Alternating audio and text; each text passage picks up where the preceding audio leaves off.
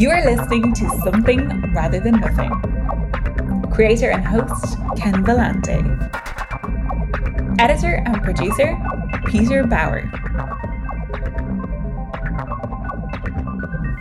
This is Ken Vellante with the Something Rather Than Nothing podcast, and we have a great guest, painter Gerald Von Sciak here, reaching him from Ohio.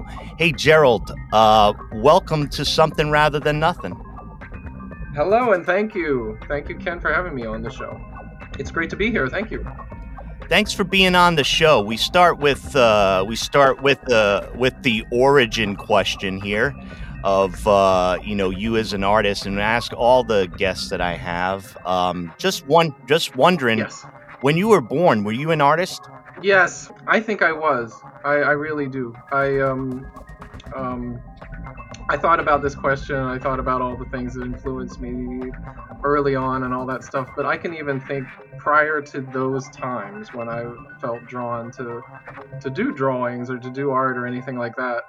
I still was thinking creatively. I guess you could argue that a lot of children think creatively naturally. Maybe I wasn't that special or anything like that. All kids probably think creatively. But I don't know. I was really I was putting, movies together in my head at a really early age. I was absorbing music, just stuff I heard on the radio. And I had a really good imagination. I really think there was I had no choice in the matter. I wanted to be an artist around maybe age 10 or 11. Prior to that, I wanted to be an astronaut or an archaeologist. But even you think about that, there's that all of those kind of have that desire to explore. And so barring, the immense amount of education that you need to be an astronaut and an archaeologist, I kind of threw that out because I knew that I probably would do better in the arts I wasn't too good at math and not too good at all the other studied things that you'd have to do those kind of jobs. So it worked for me. And so, I can't think of a time when I didn't want to be an artist or a creative person. Yeah, and I hear that. He's a good student, but I think that's the artist report card when they're a good student, but. Nope, definitely. I was a janitor. No, I'm kidding. No, I was actually I have been a janitor for a very long time. I did that for years. But no, when I was born, I think I was a pretty creative thinker early on. In fact, as far back as I can remember, I was thinking about how perhaps being creative as a youth or just a very, very young person kind of is typical of everyone.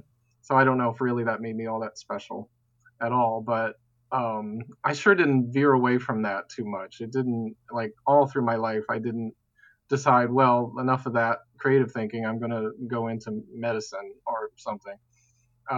It just, nothing else swayed me ever. And so whether it was coloring in coloring books or thinking about, putting together my own movies in my head or just daydreaming a lot, which I heard a lot of that from my teachers. My report cards always had, Gerald's a good student, but he's, needs to pay attention. Or, I had a lot of that kind of he daydreams a lot. And so I was guilty of doing that. And so I really do think that my head was always in art as a young person and as an adolescent and a teen and all the way up to adulthood. Yeah, a couple questions I have before we get to some of the other conceptual questions. I heard on a recent interview with you about the importance of a teacher when you were in high school.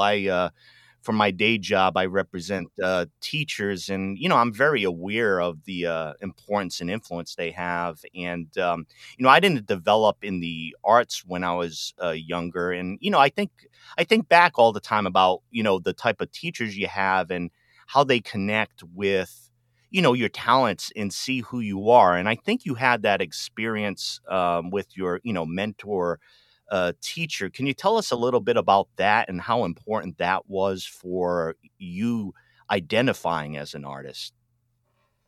Extremely important. Yes, it was. I always say that was kind of the spark that started it all.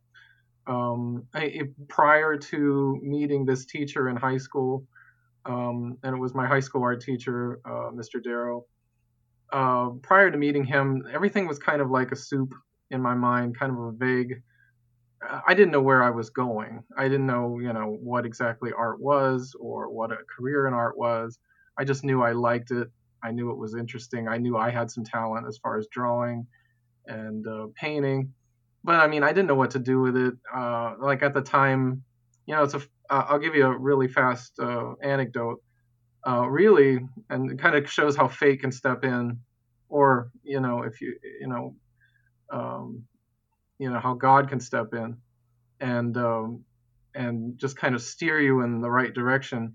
The My choice when I went to high school. When you go to high school, you can choose electives, and I had either the choice of, well, I had any choice. I could do Spanish, a foreign language. I could do biology. I could do art, computers.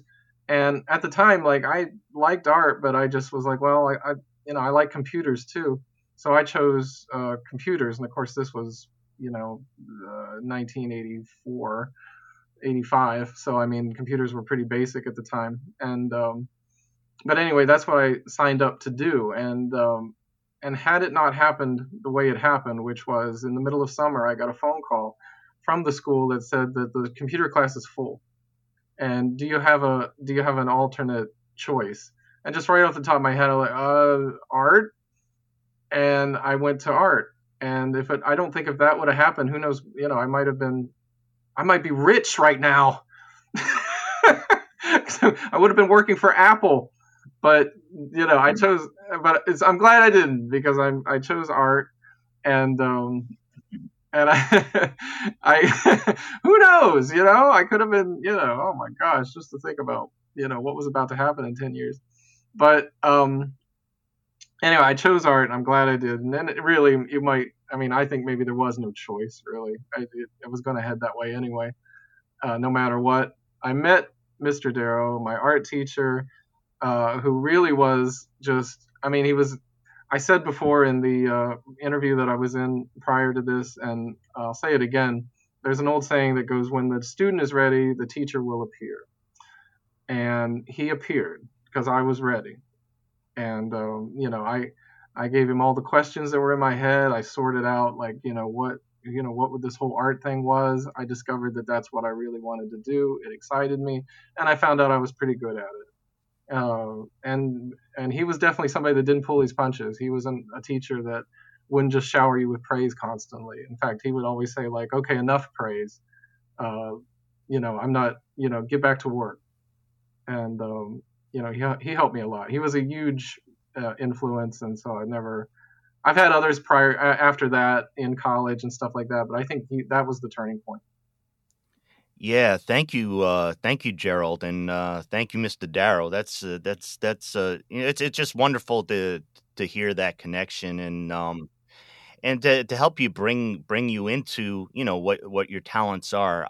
Gerald, I have the question I don't like to ask painters, but I have to rely on you as the painter up front. So, anytime I interview painters, it's always a little bit weird, kind of to talk about art, because painting being so visual, and try to acquaint the audience with your art. But could you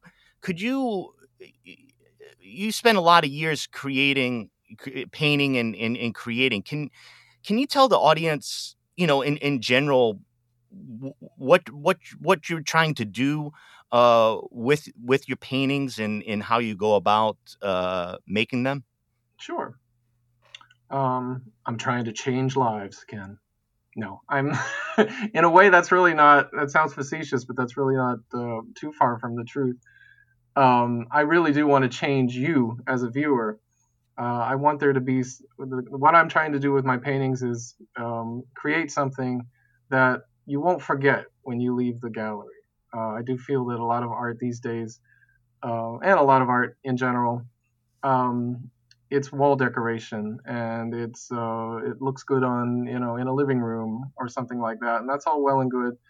But I really, above all things, I want it to be a memorable or some kind of experience that you don't forget once you are not looking at the painting anymore. Those are my favorite kind of paintings, ones that stick with you, get under your skin, make you think. And sometimes those aren't the pretty pictures. Sometimes they are. I'm not really good at pretty pictures. It just doesn't, it's not the kind of subject that I like to work with. Maybe someday that'll change, because I sure know that I've seen pictures that, they didn't have to be Francisco Goya to make me interested in it. But I just sort of lean toward that darker kind of stuff. And so that's the reason I make paintings, that's the experience that I want the audience to have upon seeing my work, which is stop, look, think about it. Maybe you might hate it, maybe you love it, but just feel something about it. I think I always tell a lot of my students, the worst compliment I guess I don't even know if I call it a compliment. The worst comment that you can get on your painting is, "That's nice." That is just nothing. That's flatline. Either that, or a lot of times people go, "It's different," and it's just, really, that's all it got. That's as far as I got into your head. That I want something. If it's just repulsion, okay, fine. If it's laughter, great. If it's immediate interest and followed up by tons of questions, that's even better. But a vase of flowers just doesn't do it for me.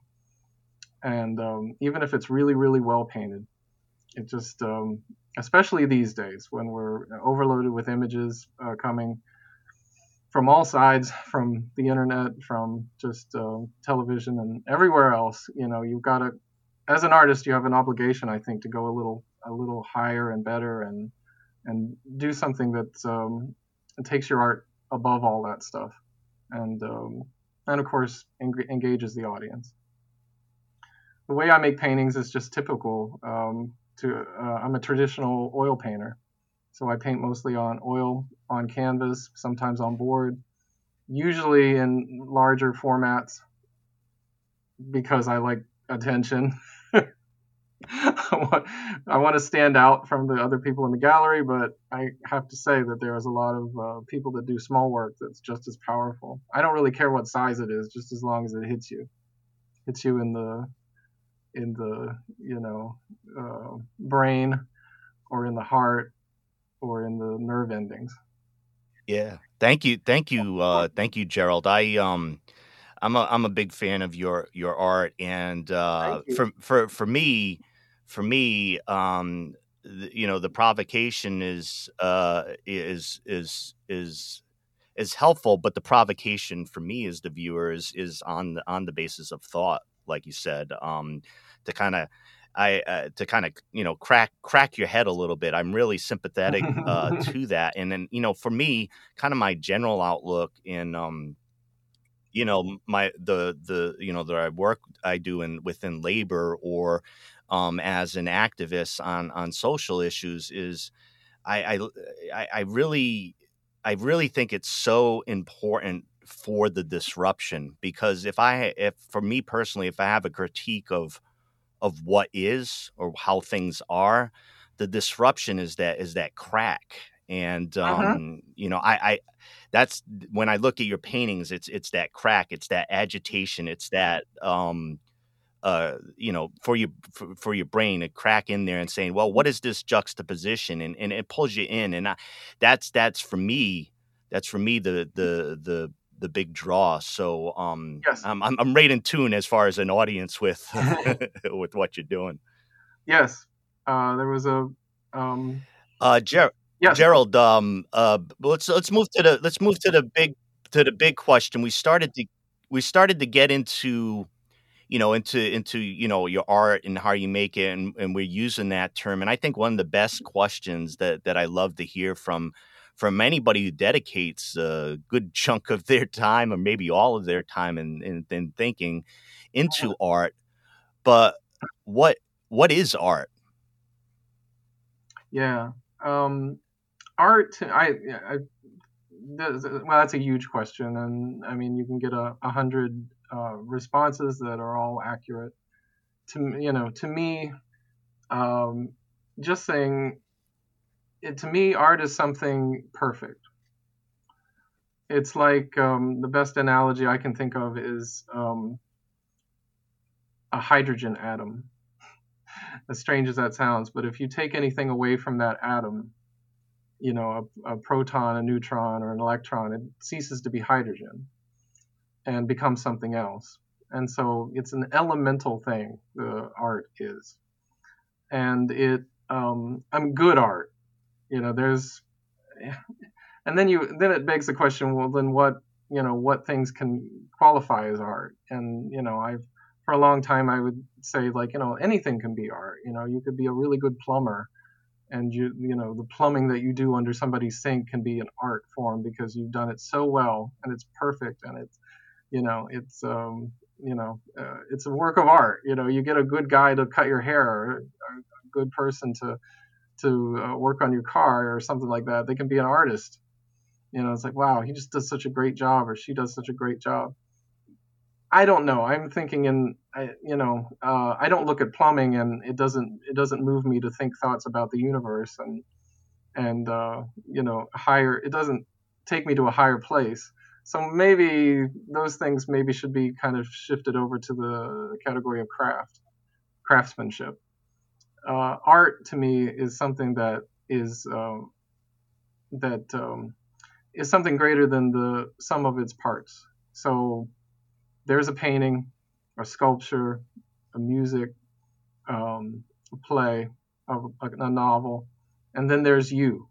And then you interact with the thing, with the art. So that's 1 + 1. But the answer isn't 2, it's 3. Because it's you plus the art equals you and the art interacting, and also something else that comes naturally or just comes magically into your head, which is sort of your reaction to it. So it isn't just 2 things interacting. There's a third thing. There's sort of what it's doing to you. And if a work of art does something to you, and I've had art that's changed my entire life. Like talking about when I met my high school art teacher, prior to really getting to know him, I looked through a book of art, an art history book, and I saw a Salvador Dali painting, and that is a landmark moment in my life. I saw that Salvador Dali painting, and I knew that was what I wanted to do. And so there, it was 1 + 1, me plus the Salvador Dali painting, didn't just equal the 2 things happening. It equaled this magic thing that happened in my brain. And so I'm hoping that when people look at my art, that there is sort of some kind of magic. I don't know if that's the right term to use. It sounds kind of wonky, but there's a spark, something that never existed before comes into existence when you see and interact with really good art. Yeah, that's really powerful, and I think it is. I'm always fascinated by the painting or the painter that somebody sees and pulls into the art world. For me, it wasn't when I was much younger. It was in high school as well. Uh-huh. It wasn't my doing art, but it was my seeing art. And I studied Velázquez in high school and had some introduction.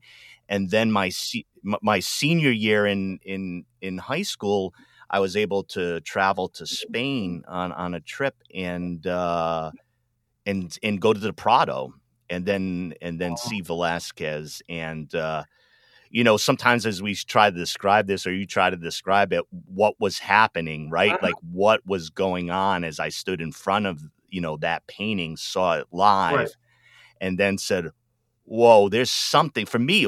There's something much bigger to this world than I've encountered Yeah, before. It was that there was something much bigger and right. profound. That Yeah. yeah, it comes from the best art for sure. So Gerald, another question I have, which is a little bit of a constituent, and for some folks, it's an origin question again. But Yes. talking about influence of people and Yes. things, um, what or who made you who you are? What made me what I am is I that's probably the toughest one. Like I can't really put it on one person. I could say my parents made me who I am because they were my biggest influence from age 1 to 10 or something like that. And then there's all the instructors that I've come across, and then I mean, the Clash made me who I am. The Pink Floyd made me who I am.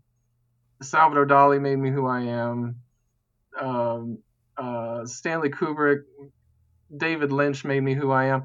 These are all like just elements in the stew that got poured into me, into my head. And, these are the things that I attach to.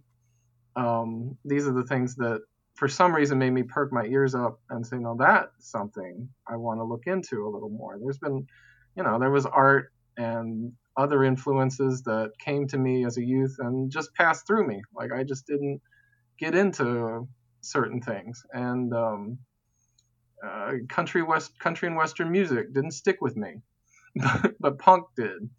Like that meant something to me, and like I wanted to look into that a little bit more, and I was shaped, really by music a lot when I was young. Like I really had gotten into music. I had no desire to become a musician, although I did buy a guitar once in college. It went nowhere. All I could do was make it feedback, and and I thought, well, that was cool. But then when it came to making notes and chords, no, nothing happened. So I that was my brief stint as a musician, but music really does influence me, and it's influenced me from like an early stage right till now. Like when I paint, I like to listen to music. Music inspires me. Sometimes I even get ideas for paintings when I hear music. But that can also happen with movies, poetry. T.S. Eliot made me who I am. Anne Sexton made me who I am. Sylvia Plath made me who I am. Ray Bradbury made me who I am. All the stuff just kind of came in to my brain, and it's still coming in, thank heavens. I still have, luckily, at age 52, you kind of have seen a lot and been around a lot, and there are fewer things now that really kind of make me perk my ears up, but they still come. And when they do, it's a good feeling because you just feel up to the times, and you just feel like, I feel alive and part of this world. And thanks for that. Yeah, I love to hear the all the different influences that are back behind what you create.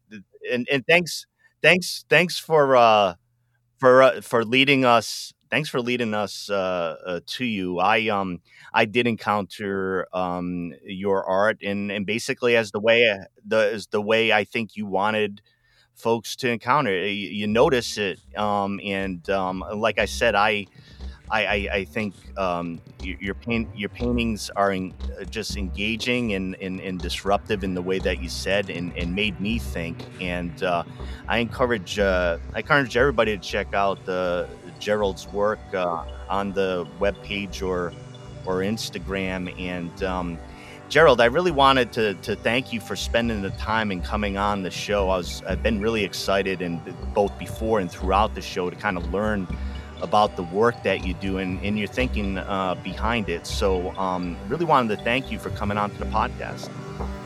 Take care, brother. This is Something Rather Than Nothing.